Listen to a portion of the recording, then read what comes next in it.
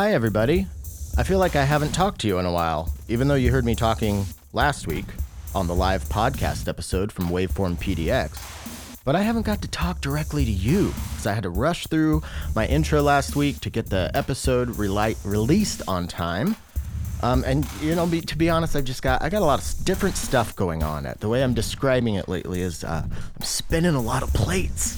And that by no means is a complaint. And if it were, it wouldn't be all that fun to hear because everybody's got their stuff going on.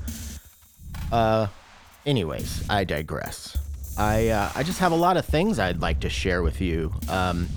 So, people send me modules to demo on the show, and sometimes I'll go months without a module. Sometimes I'll get one and kind of focus on that for a few weeks. But then sometimes I get swept away in an avalanche of new modules. And that has happened recently. So this week, we're going to talk about a whole bunch of modules. I also want to recap some of my Portland experience. I also have a new album coming out in a few weeks that I'd like to share some backstory with and maybe play you a track. Oh, what else is going on? We're nearing the end of October, so I think it's about time for me to put the call out to everyone out there listening that I need holiday tunes for this year's holiday episode. And it may seem a little early for that, but I tell you, if I ask too late, I don't get any. So please, if you have some holiday, Christmas, Hanukkah, any sort of holiday style patchings that you'd like to share or would like to create, I'd love to hear it because I think you know my stance, but I've always taken the stance that holiday music in general kind of sucks, but it doesn't have to because, the holiday season, at least for me, is a time for gathering with friends and family and hunkering down in the cold and just enjoying quality time together. And music is such a huge part of that quality time. Let's weird out our relatives. Let's say, hey, I made this Christmas music or this holiday music for this cool podcast. You should check it out. And then you can play it and they can all be like, what are you doing? You're trying to give us nightmares. It doesn't have to be scary. That's another thing I kind of want to talk about. I've been thinking about a lot lately. Like, I'll make a track and then, I showed a track to my wife the other night. She's like, oh, that's pretty dark. And I'm like, oh, really? It doesn't feel dark to me. It wasn't dark I didn't feel dark when I was making it. I think it sounds really lovely. And sure, it gets heavy and distorted and kind of dissonant at times. But we've only been trained to think that is scary, because of movies and everything. So I've kind of got this new challenge that I've been thinking about is like, can I make something that might be at face value to the average listener dark sounding, but can I maybe pitch it to them in a way of being like, okay, now listen to this and try to fight the urge to be freaked out by it. But I don't know if that works. I clearly haven't thought this through very well because I'm just yammering away. This week's episode is brought to you by Patchworks Seattle. If you would like to go to patchworks.com to check out their vast and expansive inventory of not just modular, but desktop synths, drum machines, studio equipment, cablings of all sorts. That's the place to go. Patchworks.com, patchwerks.com. Also, thank you to Afterlater Audio for their continued support of Podular Modcast. Putting up a lot of new demo videos on the Afterlater YouTube page. You best believe I'm going to be using the Coco system in a lot of these patches today because it's just such a beast. And then I'm also going to be talking about Razor, which is our new Mutable Instruments Classics blades. And it looks really cool, and that's going to be out in a couple weeks, I think. Less than a month at the most, but I've never played with blades. So I got a Razor sitting here in my case, so I figure we could explore that. Also got something called Fuse, which is our Mutable Instruments Classics line. It is a warp, so that's like I believe it's just some sort of crazy control voltage mixer and router and mangler. So looking forward to diving into that. This whole drum track that you hear below me actually comes from the 8110 analog drum synthesizer from Weston Audio. It's very cool. It's going to be in a lot of the patches today. We're going to talk about it a lot. I met Devin from Weston at Waveform PDX, and I looked at this drum synth module, and I was like, I really want to try that out. And then he also sent me his SF1 dual stereo filter, which is very fun. But I'm gonna stop rambling now, and let's get into this episode.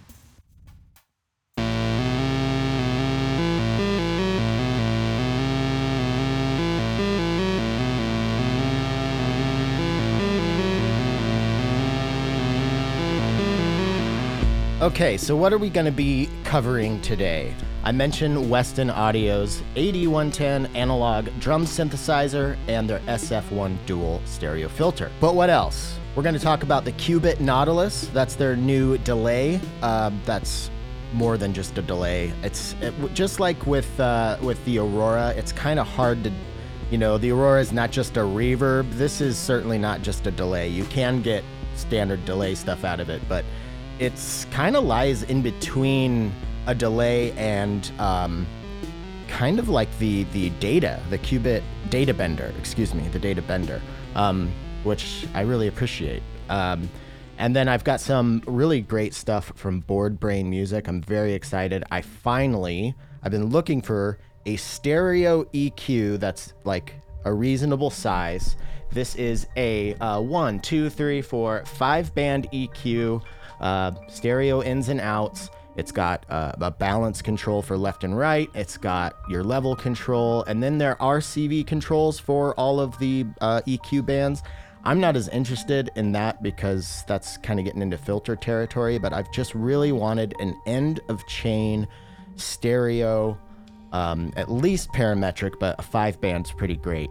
EQ, especially for live or just getting stuff, tracked really nice. So into a compressor, and then into an EQ, or the other way around, however you want to do your signal chain. But I'm very excited about that. I also got their Exchanger, which is a 6-channel or 3 stereo channel line level reducer or booster. So there are 4 channels or 2 stereo channels for bumping your Eurorack levels down to line level, and then there are 2 channels or 1 stereo channel for bringing your line level stuff into Euro levels, which that actually is very exciting to me because then I can bring a guitar into the modular without having to run it through some like distortions to actually get it into a nice range. And my Soma Enter, I can bring that in. In fact, I used the Soma Enter and the Exchanger during my set in Portland the other weekend. And also, while I was in Portland at the Waveform event, I bought a kit from AI Synthesis. I got the LPG kit. So I haven't built that yet, but it's a filter and an LPG in one, and I'm really excited. I love LPGs and I like filters, so I'm hoping that I can get far enough on this episode today and go down and build it really quick and then come up and demo it for you, but I don't think I'm gonna have that kind of time. So yeah, as soon as I get that built, I'll let you know about it and play you some sounds from it on an episode in the future. But speaking of AI Synthesis, I do want to just give them a shout out because they released the new AI 22 harmonic CP3 style mixer, which is a discrete mixer using no ICs. So as gain increases, harmonics and analog warmth are added, and as gain increases even more, distortion and phasing is added, creating new waveforms from old ones. So this is just classic AI style, like relatively simple stuff, but you can get really great results out of. I love Abe. I love Abe's stuff, and yeah, I got to hang out with Abe while I was down in Portland, and that was so cool to actually be able to like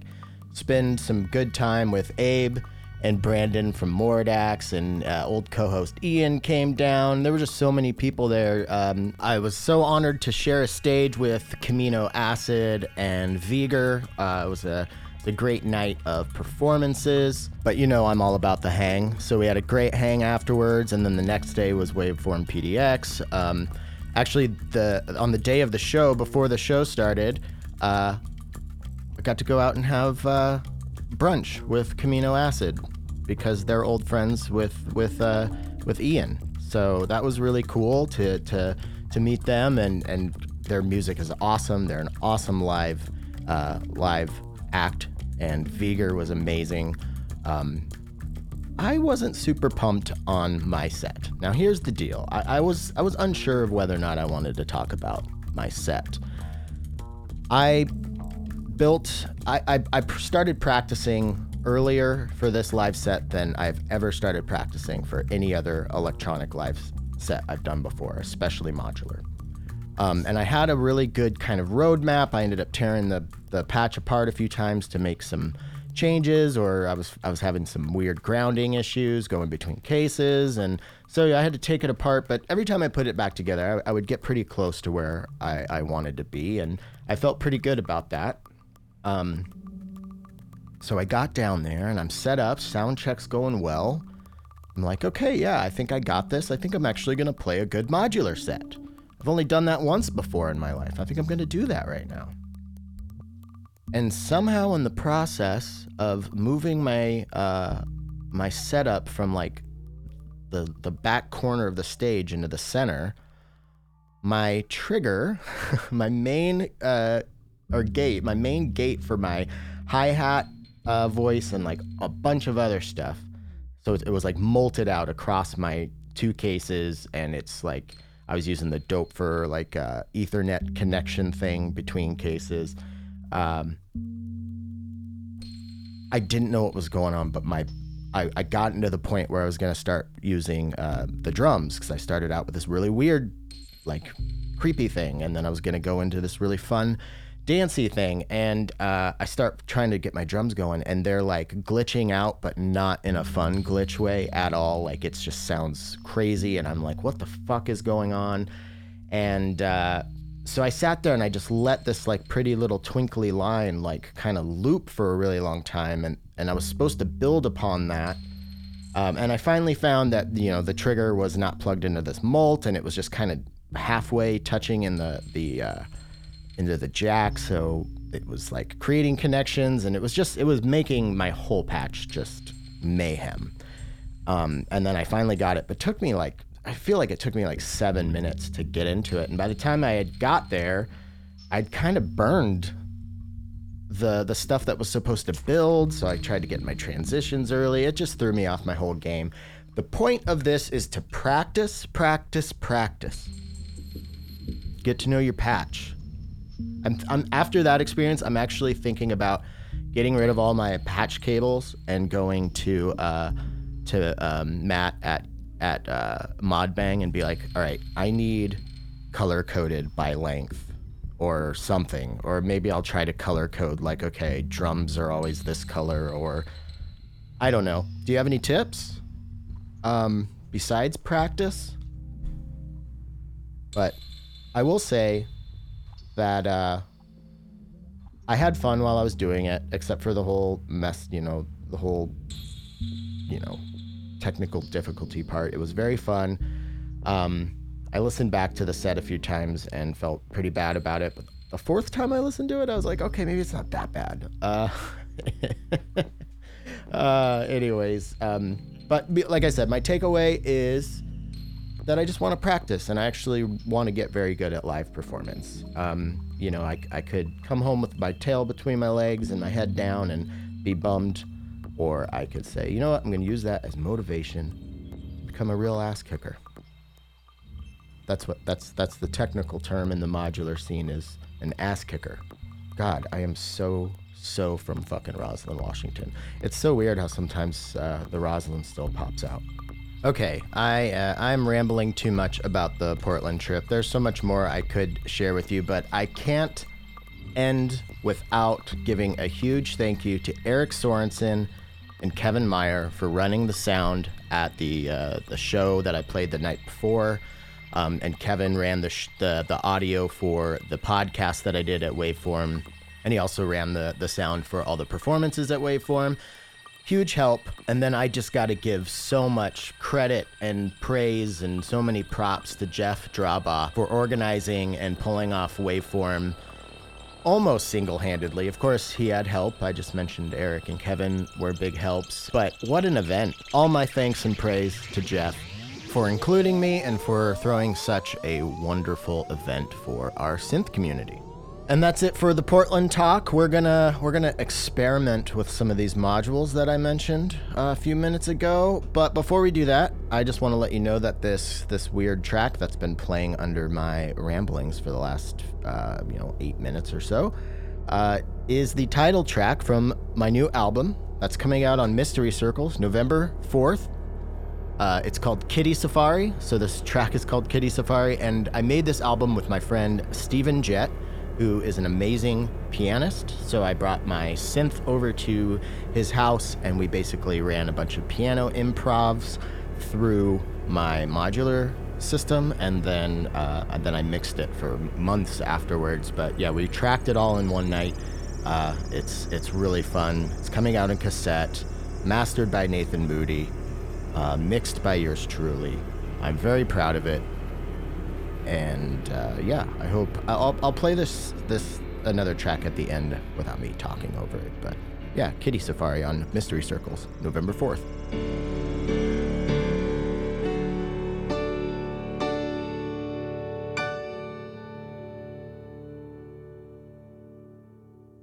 All right, we're going to look at the Weston Precision Audio AD110 analog drum module. This is a 6-voice analog drum module inspired by the vintage Japanese machines with the same number. So the DR110, the Dr. Rhythm, Boss Dr. Rhythm. It's a really good recreation of those. There are additional tone adjustments, but we'll get into that. But why don't we just start it up and check out some of the sounds here. So let's start with the kick drum.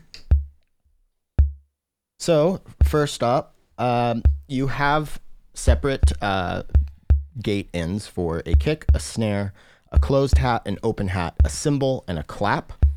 And then there is a mix output, so you can get everything coming out of one output, and then each one of the drum voices has a dedicated output. And if you do patch into that dedicated output, it takes it out of the mix. We're using the mix output for right now. There's an accent input, which is pretty nice, with an attenuator for the CV in control there. And then there's a balance knob for the mix out, and we'll cover that in a minute here. But let's just turn the resonance. So you have pitch and resonance controls over the kick. So this is with the pitch and resonance all the way down. Let's just turn the resonance to noon, then all the way up. Now we'll slowly bring that pitch up.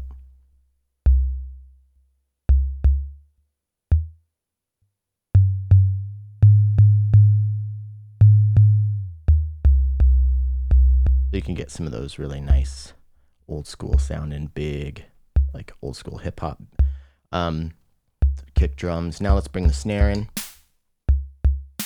You have a pitch and decay control on that. So let's turn the decay and the pitch all the way down. Let's stop the kick. Now I'll bring this decay up.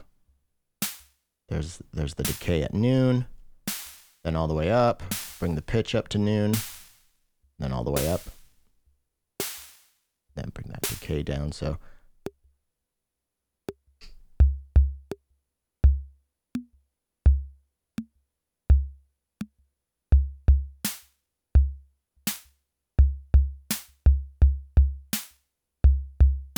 cool.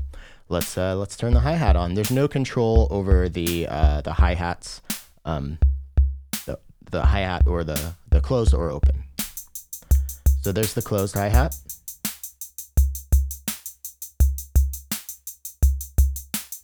And we'll bring in the open hi-hat now.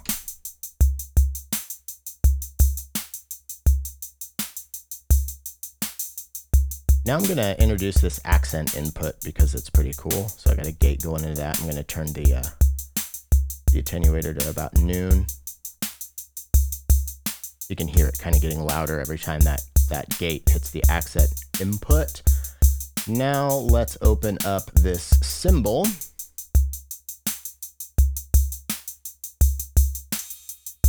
You have a decay control over the cymbal. So here's, actually, let me turn off the other.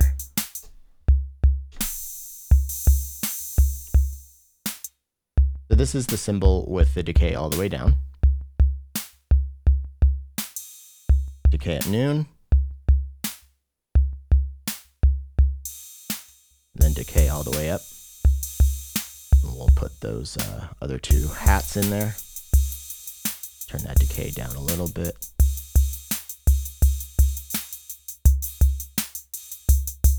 And then finally we have a clap, which has two controls on it. Let's turn off our cymbals here. So you have a spread and then a reverb for the clap. So let's turn the spread up to noon. And then all the way up. You can get kind of like this like flam type thing. And then the reverb at noon. The reverb is very subtle, but it's nice. So here's reverb all the way up.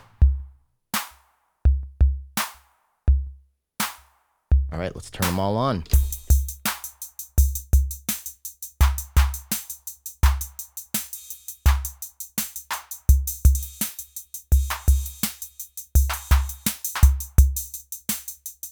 And then the final control is a balance. So it's like a crossfader. And this is just for the combined output of all the voices.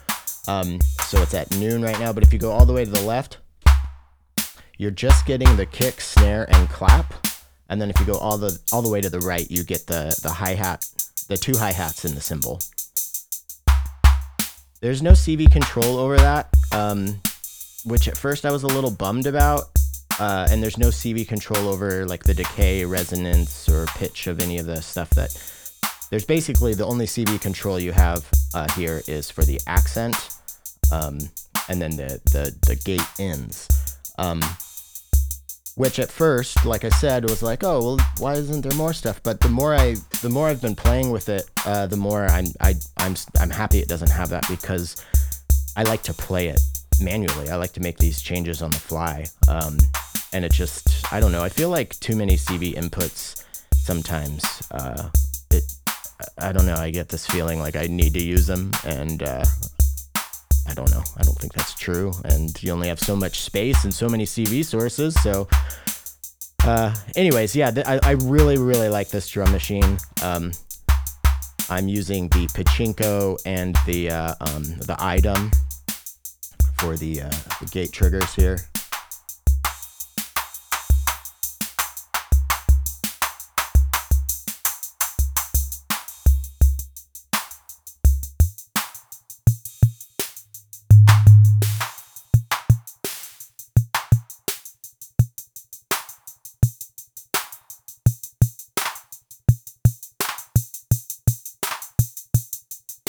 And I'm running it into the Nautilus right now, but I have the mix turned all the way down, so why don't I just bring that up?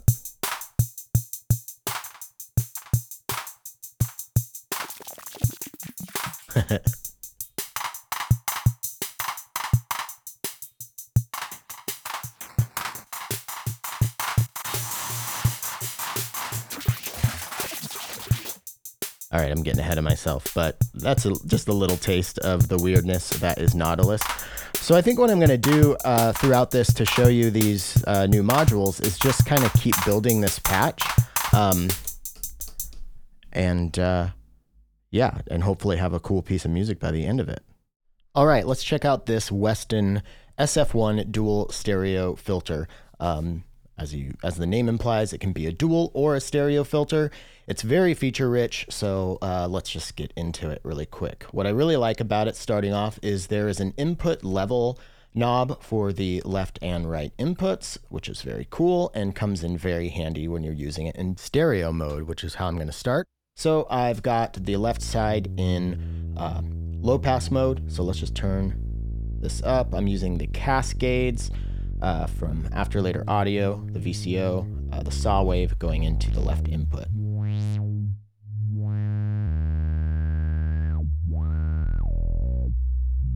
Yeah, the resonance is really nice. There's also a CV in for the resonance, which is pretty cool. Of course, CV in for the cutoffs with attenuverters, which is very nice. And then there's even a 1 volt per octave in for each side, so you can get some pretty wild stuff going on. So here's the low pass, here's the high pass.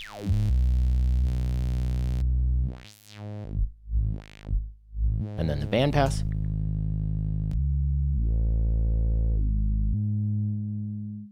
Go back to low pass on the left side, and let's turn the L1 level down. Now what's really cool is if I turn this L2 level up, and I don't have anything plugged into the right channel, then the left channel's normaled into it. So I've got this set in high pass mode. And now when I turn up level 1 input, I've got a dual filter. But the fun doesn't stop there. When you're using it in stereo mode, there's also a crossfader. So this is with it all the way to the right, just messing with my high pass filter, and then I can go to the left side. So actually, why don't I just pop some CV into the crossfader here. And then I'll pop some CV in to the 2 cutoffs.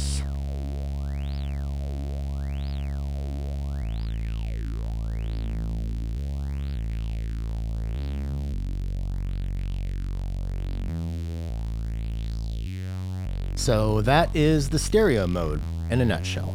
Now we're going to look at it in the dual mode, and I've got now I've got the saw wave still going into the left channel, and then I've got the morph output, which is a wave shaping output, into the right channel, and I'm using both of the outputs on each side. I'm not sure if I mentioned there are 2 outputs on each side: L1, L2, R1, and R2, and each side you can get 9 different like response curves happening. So you can mess with the slope of each side. For as far as L1, you've got slope, and then you can do low pass, high pass, band pass, and then on the L2 and the R2 outputs, there is a notch filter setting, an all pass setting, and then a phaser setting. So that's pretty awesome. So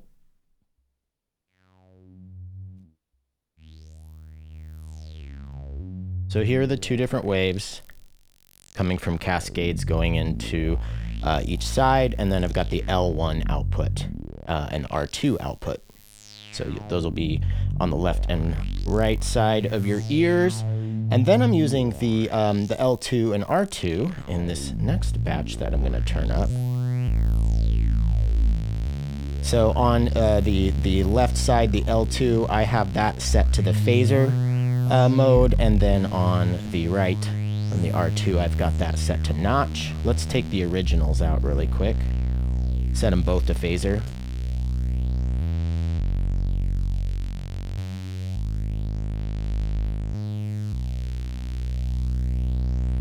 Now I'll go to notch on both. And then the all pass on both. I like a mixture of the phaser and the all pass, and now I'll bring everything back up.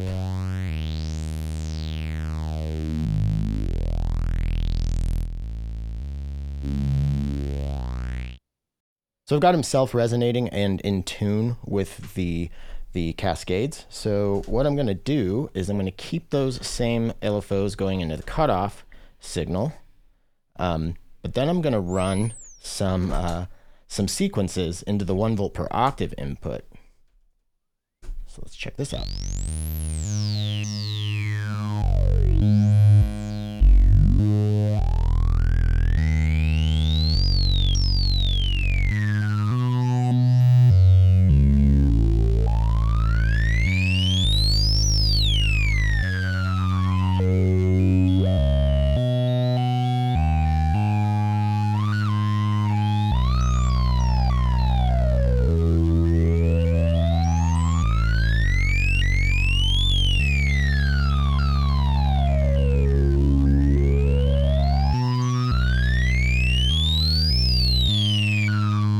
And then with the resonance in CV control, you can get that self-resonation happening, in response to CV. So that's pretty fun. I'll get that going here in a second.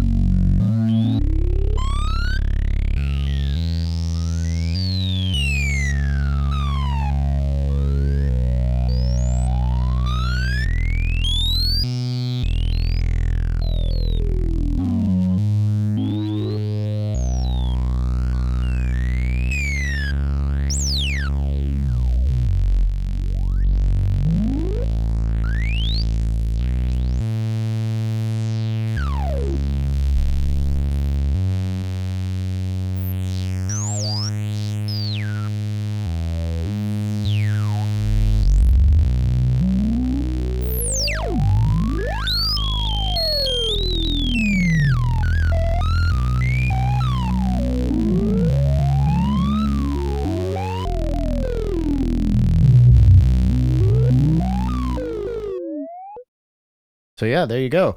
That's just a really, really simple rundown of the SF1 dual stereo filter. It's super fun. I know I've said in the past, if you've been listening to the show long enough, you've heard me say, like, I don't really use filters that much, but that has changed. I'm becoming quite a filter head, and I really, really like this. And these Weston things, like I said earlier, just like, I'm not sure if I said it actually. I know I mentioned it last week, but they're just so well built, and they have a really cool aesthetic. They have this like 80s, early 90s kind of retro look to them, which I really appreciate. I'm gonna be rocking out with these for a while, I think. But let's move on to the Nautilus. Let's check out some weirdness here.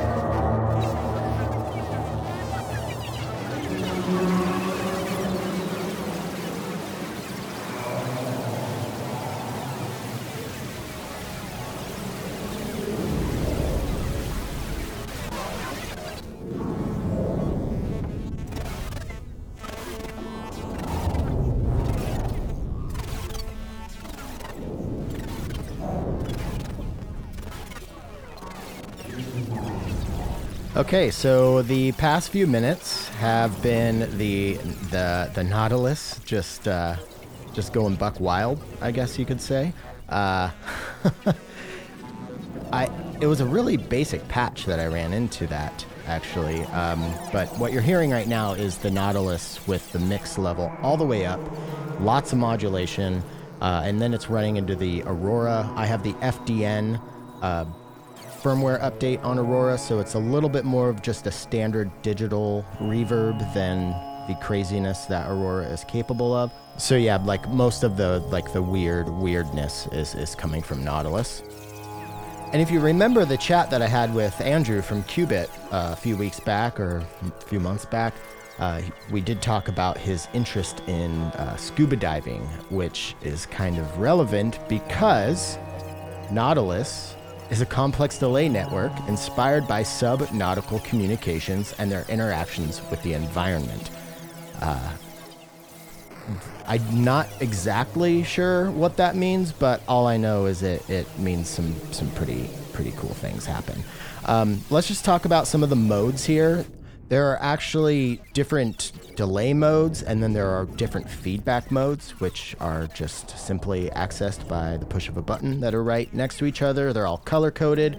So starting with the delay modes, there's the fade, which is blue. The fade delay seamlessly crossfades between delay times, whether changing the external or internal clock rate, the resolution, or the dispersal, which those are the resolution and dispersal are some other pretty complicated parameters. And then there's the Doppler, which is the green mode. This delay mode is the vari-speed delay time variant of Nautilus, giving you the classic pitch shift sound when changing delay times. Then there's the shimmer. The shimmer delay mode is a pitch shifted delay set to 1 octave above the input signal. And then as the shimmer delay continues to loop through the feedback path, the delay frequency increases as it slowly fades away. And then there's the de-shimmer mode, which is the one that I'm actually using in the patch that you hear below me. This delay mode is a pitch shifted delay set to 1 octave below the input signal. And as the de-shimmered delay continues to loop through the feedback path, the delay frequency decreases as it slowly fades away. So those are the 4 modes for delay. And now there are 4 feedback modes. Same color scheme. So the normal, the blue, this feedback mode has the delays match the stereo characteristics of the input signal. And then there's the ping pong, which is good for a mono in, I believe. But this has delays bounce back and forth between the left and right channel with respect to the audio's input. And then there is a cascading feedback mode, which literally turns the Nautilus into the qubit cascade. But what does that mean? The delay lines feed into one another in serial. This means that each delay in their respective stereo channel feeds into the next one, looping back to the first delay line at the end. So this one gets real wild real quick. And then finally, there's the drift feedback mode, which is a combination of both ping pong and cascade mode. So each delay line feeds into the next delay line on the opposite stereo channel. This leads to a sort of meandering delay line that can create interesting stereo surprises. I really like, there's this button on it that's called Purge, so you can just hit that button or send a gate in and it'll just stop all of the delay lines, which is really nice. So you can set your feedback really high and get something like really swelling and getting kind of crazy, and then just hit it with a gate and have it stop. Yeah, all sorts of very, very cool features on this thing. There's a reverse knob. These two parameters work together. There's a chroma and a depth, and there's all these different modes in the chroma, so you can get some really harsh distortions, and you can get some really nice 8-bit type stuff. But I think the real unique aspects here, as if I haven't already listed a bunch of really unique aspects, are the sensors and dispersal parameters. So let's just talk about those for a minute.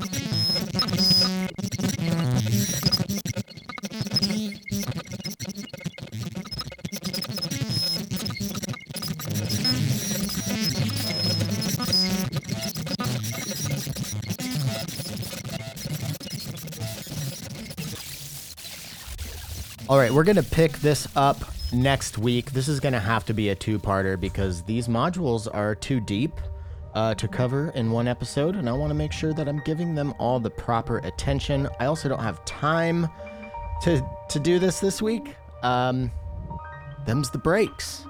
As Kurt Vonnegut would say, so it goes. But I hope you enjoyed this episode up till now, this first part, and yeah, stay tuned next week to dive deeper into Nautilus. We're gonna talk more about the board brain stuff, and hopefully I'll have some other stuff to talk about, like the new Razor from Mutable Instruments, from the MIC Mutable Instruments Classics line. It is a full-size blades, and I haven't even used it yet. I need to learn how to use it. And I should have released this episode almost 24 hours ago, so I'm already a day late and $1 short. But if you want me to not be $1 short, you can head over to patreon.com/PodularModcast. That's how the show keeps going. And I would love to beef up the Patreon support so I could, have, more free time. Time is money, as they say. I don't know. I'm frazzled, y'all.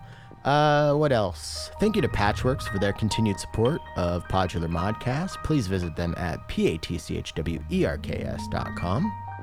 Thank you to After Later Audio for your continued support of Podular Modcast. Go check out the YouTube page where I have uploaded a whole bunch of new cool videos.